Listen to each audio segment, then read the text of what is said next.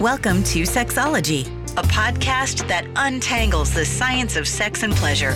And now, with this week's episode, your host, clinical psychologist, Dr. Nazanin Moali. Hello and welcome to episode 326 of Sexology Podcast, where we explore topics related to sex, relationship, and pleasure. I'm your host, Dr. Nazanin Moali. Today, I'm very excited to have Dr. Shemeka Thorpe with us. Dr. Thorpe is an award-winning sexuality educator, researcher, and international speaker who focuses on the sexual well-being of Black women using sex-positive and pleasure-centered framework. She's also an assistant professor in health promotion at University of Kentucky with 2 degrees from University of North Carolina and a master's degree from Florida State University. In 2022, she was awarded Health Equity Changemaker Award and listed by BuzzFeed as one of the top 20 Black sexologists to follow. Fun fact that I'm going to a conference in a couple months and she is the keynote speaker. So she's a big deal. Today we're going to talk about sexual self-consciousness. Most of us have felt it at some point. We're going to talk about how to overcome it. And then we're going to talk about the specific study that Dr. Thorpe co-authored about the peak of pleasure, Black women's definition and feeling towards sexual pleasure. Before we dive into our discussion, I want to take a moment to share a special offer from our sponsor, FirmTech. They offer a comfortable and effective ring that can enhance your sexual experiences. They sent me 2 samples. One was the tech ring, which I shared with you guys my experience about it last week. And they sent also a performance ring. So if you are looking something that's comfortable, effective, this is the product for you. This ring is something you wear around the base of the penis to help you maintain an erection or perhaps increase sensitivity during sexual activity. It will make your ejaculation more powerful. But to me, what differentiates FirmTech cock ring apart from other cock ring is how comfortable it is. It's made with soft, stretchy material that fits most sizes. For our listeners, they are offering a 20% discount when you're using code MOALI20 at myfirmtech.com. Don't miss out on this opportunity to enhance your sexual experiences, and you can check out all of the information about them in the show notes. Without further ado, here's my conversation with Dr. Thorpe.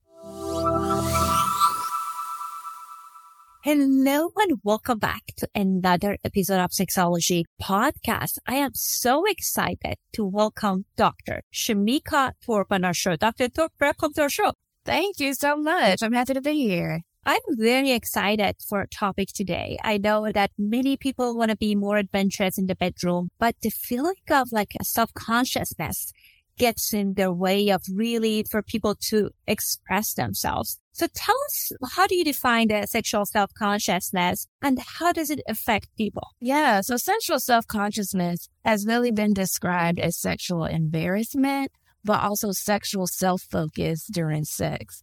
So a lot of times when people are in their head thinking about what their body might look like during sex, they may be having some experiences of sexual anxiety. They may be uncomfortable with just feeling like they could fully relax during sex. Those are the things that lead to sexual self-consciousness. So kind of just being unable to let go. That is such an important part of needing to experience pleasure, specifically when it comes to sexual experiences. As you mentioned, like many people have kind of awareness around like they have negative self-image or negative self-talk. I certainly see a lot of challenges with cisgender female that I work with around self-image. And part of it, unfortunately, it comes from the culture. But what are some of the recommendations you have for people who are interested to overcome this? Yeah, so I would definitely encourage people to look more into kind of mindfulness and meditations that they may be interested in. So taking a moment to even meditate before having sex, right? Obviously, that may take some planning. If you haven't planned sex, then maybe, this may be harder to do if it's just like impromptu sex. But if it's a time that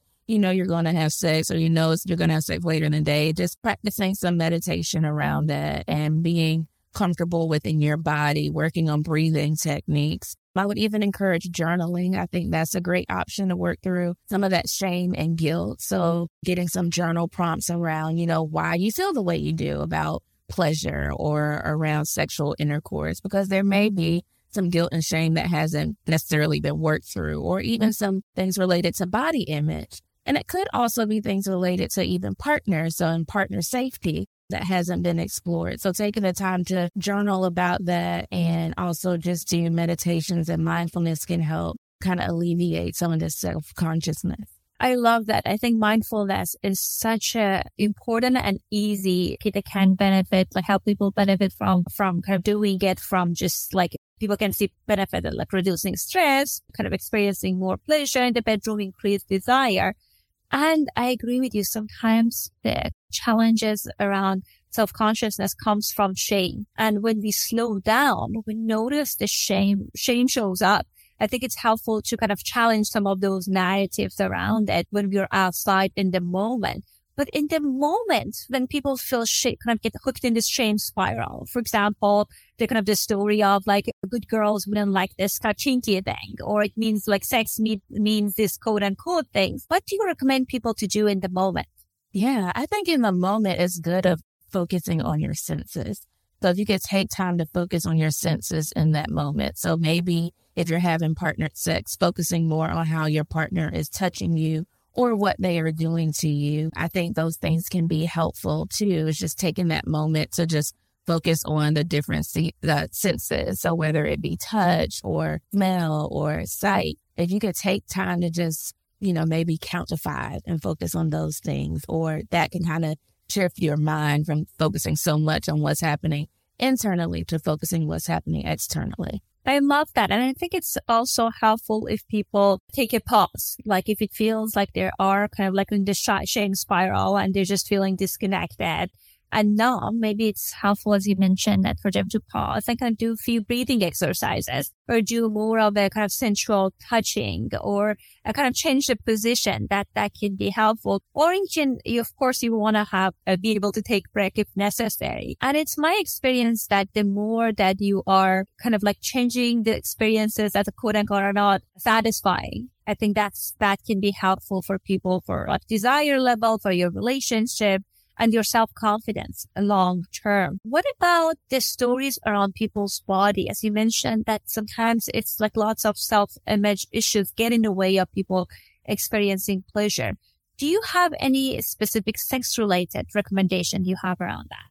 Yeah, so I actually encourage people to do a lot of mirror work. I found that it'd be extremely helpful when I was having some issues related to like body image. And so actually just looking at yourself in the mirror, these are things that I've heard from, you know, sex therapists and counselors, but also like things that elders in my own family have told me. So I think it's just extremely helpful to sit there and to look at your body, you know, in the mirror. And if you're comfortable doing so fully nude, then doing that. And, you know, just falling in love with your body and the imperfections that you may have or things that you may see as imperfections, and starting to just, you know, recreate the narrative around your body and what it's doing for you on a daily basis. So I think those are the things that have been very helpful, as well as just like taking a moment to like when you lotion yourself or when you're putting on like any type of scent, like to have the type of sensual moment with yourself and not just be like, oh, I'm getting dressed quick, time to put on some like lotion or body oil and run out the house, but taking a moment to actually touch yourself and know what that feels like and embrace that. I love that, kind of like this idea of kind of like cultivating body awareness. I like the mirror work, and I think can be very, very powerful. Thank you for sharing that with us. As many of our listeners know, you're researchers and you have such a prolific CV. So one of the kind of like interesting studies that I saw that you recently published is around experience of sexual pleasure, specifically around Black women's experience. Can you tell us more about the finding of that study? Yeah, so that was a really cool study. It was called the Pain and Pleasure Study. And in that study, we actually looked at Black women's experiences of sexual pain and sexual pleasure. And so we asked Black women, how do you describe sexual pleasure? So like, what does sexual pleasure feel like to you, and how would you describe it? And we realized they were kind of describing it as a mountain, right? So we called it Pleasure Mountain, where at the top of the mountain is the peak of pleasure. And so how do Black women get there if they're hiking this mountain? And so we saw at the bottom of the mountain, there's these kind of foundational components, which are mental components. So being fully present. There's also physical components that they felt within their body. And then there was also emotional components. So that feeling of joy and happiness that we often relate to sexual pleasure and non-sexual pleasure. And then as they were climbing the mountain, there were kind of these facilitators to get them to the top of the mountain. So these tools that they had that got them to peak pleasure. And for that, it was mind, body, soul awareness. So being in tune with their own mind, their body, and their soul during pleasure, but also their partner being in tune with their body and their needs and how their body responded during pleasures, especially during partner interactions. We also saw that a lot of them defined pleasure as liberating. So they felt that pleasure was just a liberating and freeing experience for them. Some people described it as kind of transcendent. We also saw that when they described pleasure, they were more likely to talk about pleasure from partner interactions than solo pleasure. And so having that partner interaction actually led them to peak pleasure. But the thing that they also added was orgasms. And so I think so often people expect orgasms to be the definition of sexual pleasure. But what we saw is for Black women, that wasn't the case, right? So people were having pleasurable experiences without orgasms. To them, pleasure wasn't defined by having orgasms. It was described more as, feelings that they, the feeling of liberation, the feeling of transcendence, the feeling of joy, and that mind-body-soul connection was more important to them. Such a fascinating study, and I love the kind of different component that you highlighted. So you talked about the partner attunement, like partner responsiveness. What were some of the things that people talked about when they were referring to that? Yeah, so they were really interested in how their partner was paying attention or very attentive to their body and their body's reactions. So for instance, if, they were engaging in some type of new sexual position or something like that, just their partner being aware of how their body responded to that, and also them being aware of their partner. So for some women, especially those that had other female partners, they were more likely to receive pleasure from giving their partner pleasure. However, for women that were heterosexual or women that had male partners, they weren't likely to define pleasure by how often their partner was pleased, because they kind of just seemed like there was an assumption that their partner was going to be pleased regardless, right? And so that's a cultural thing where we know that, that exists. But I think that was the opportunity for women to kind of talk about for queer women to talk about how pleasing their partner brought them pleasure.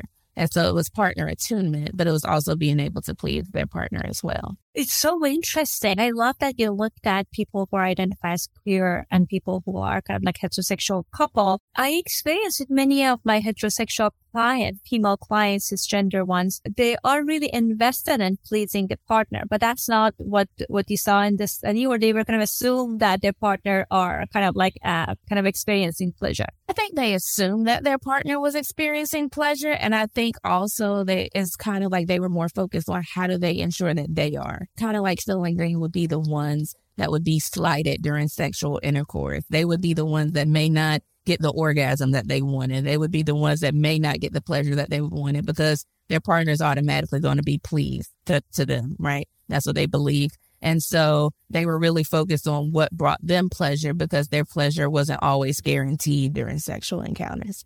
It's unfortunate that's unfortunately kind of the orgasm gap in the heterosexual couples is huge. And I'm glad that you looked at the differences. Also, sometimes people kind of talk about how they're kind of like goal-oriented the sexual experiences are. Like, as you mentioned, that like some people think about successful sexual encounter leads to orgasms. Hopefully both person kind of experience it at the same time. And if we're not there, then it hasn't been successful. But you say based on this study, some people said that's not the measurement that they use. What did they say about it?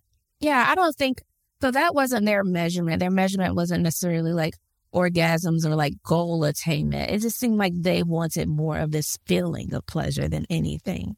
And for them, that was the goal, was to have that feeling. And I think that's good because we know sometimes with when people have goals, when they go into sexual encounters, it can kind of exacerbate sexual anxiety, but also sexual self-consciousness, right? Because what if I don't reach that goal of having an orgasm? Then is it something that I'm doing wrong? Is it something wrong with my body? What's happening? And so going in and not having that goal actually, encourages people to have more pleasurable sex experiences, but also it can allow them to expand beyond traditional definitions of sexual intercourse and do what feels good to their body so they can achieve pleasure. I like that. And I think sex can mean different things for people, and pleasure can mean different things for people, which is really powerful.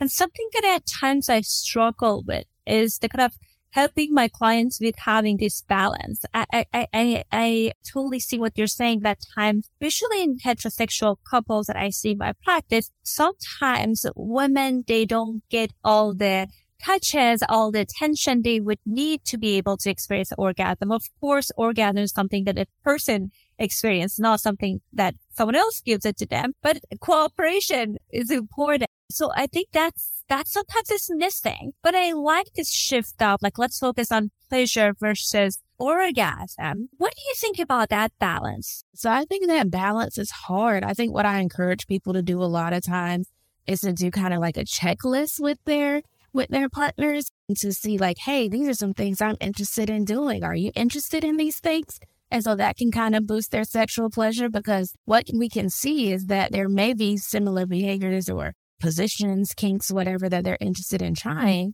but they've never vocalized it to each other. And so that's an opportunity for them to, boost pleasure in that way. I think also it's we have to address the communication barrier that often exists. And so you may not feel comfortable telling your partner, hey, touch me this way, this would feel better. I know in class recently we were talking about faking orgasms and why people do it. And the number one thing was to protect their partner's ego.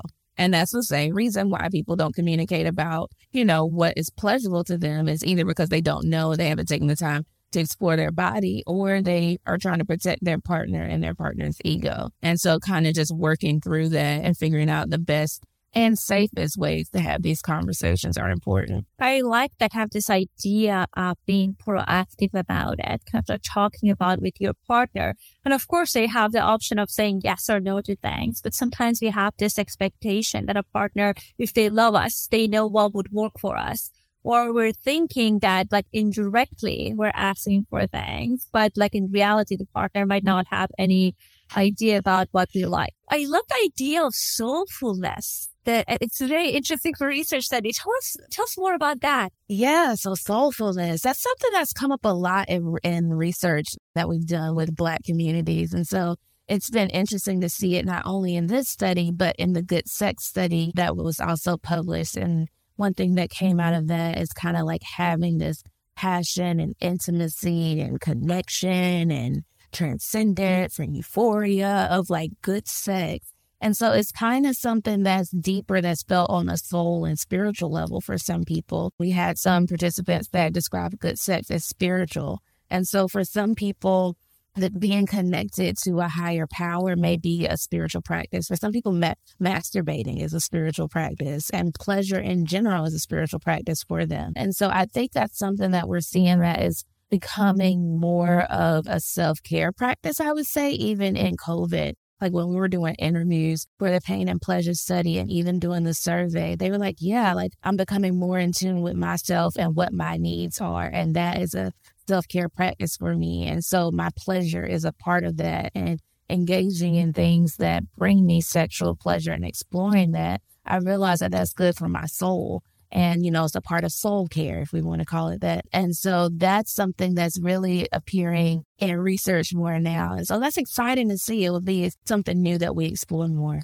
That is fascinating. And it makes sense and makes sex so much richer and more exciting, I can imagine, if you're connecting in multiple layers. And by my listeners, I know I grew up in a conservative community, and the idea was that sex and pleasure and religion doesn't go together. There's this very, very narrow of kind of a window of having sex in the marriage, for the purpose of procreation. And that's what it is. So I'm always fascinated to hear when people incorporate their spirituality, their soulfulness into their sexual experiences. What do you think can help with that? I think part of that is working through the shame related to that. So like even in the pain and pleasure study, most of the participants were raised in the Bible Belt of the U.S., which is basically southern states of the United States. And what we saw is that a lot of them have worked through the shame and guilt that they had related to, sex in general, especially premarital sex and masturbation. That helped them see it as a soul practice and a spiritual practice. I think also, they've seen a lot of them referred to social media. So social media has its perks, right? And so in social media, they were saying that they were seeing that a lot of people were manifesting while they were masturbating and like manifesting when they were orgasming. And they were like, oh, I tried that. And it felt like I felt so connected to myself. And so I think that that's something that people could do as well. So, social media has its pros and cons, but that's one of the pros of it. And I think also just taking a moment to, kind of dissect, okay, what does spirituality mean to me? So not even religion, but on a spiritual level, what does spirituality mean to me?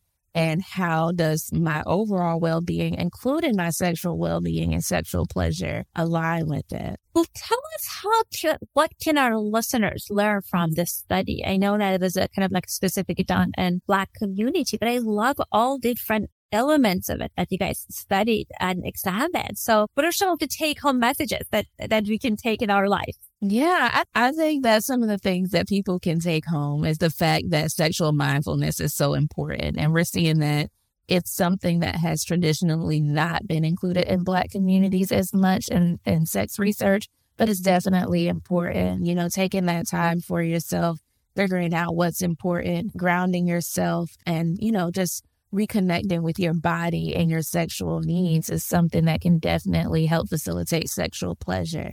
I think also, just re-examining the way that we define sexual intercourse. That's one thing that definitely popped up in this study. So think about, what does sex mean to you, right? Like, let's forget society's definition, but for yourself, what does it mean for you? What does it mean for your partners? And kind of examining that and being comfortable and open to talking about that with a partner. But I think most importantly, what I wanted to come out of this study is just normalizing that people have these experiences of sexual self-consciousness and sexual anxiety. People also have experiences of sexual pain, and so you're not alone in that. And so there's always people that are willing, whether it be a sex therapist, sex counselor, or other sexuality professional to talk to you, but just know that you're not alone in any of these feelings. These are things that other people are experiencing as well. Amazing. And other aspect that I found was very good, that this kind of like identification of different components, because sometimes people have this kind of medical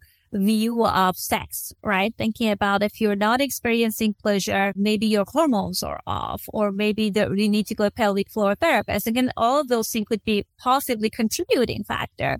But I hear that there are, when people were talking about pleasure, they talked about relational component, partner attunement, and also kind of that spiritual experience, soulful experience that we talked about. Yeah.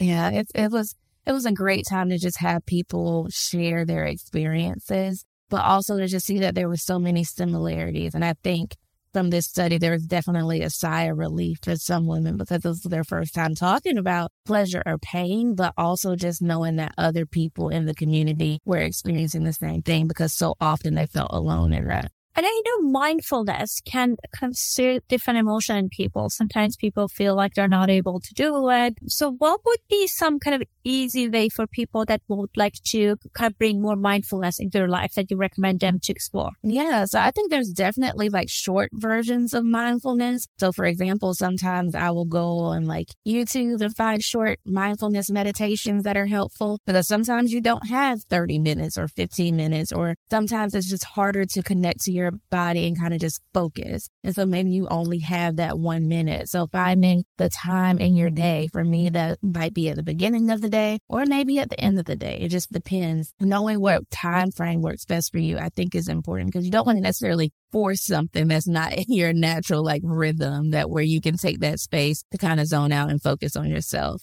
So I think definitely finding shorter meditations could be helpful. I think also maybe reading. So if you love to read like I do, there's always books about meditation and mindfulness that you can read, as well as, just listening to other people talk about it as well. I love that. I also encourage people to start with shorter period of time. I find it almost feels like running. I love running. And for most people, it's not achievable to wake up one day and do a half marathon or a marathon. So it's more about what can I do today? Maybe today I start with 3 minutes or 2 minutes.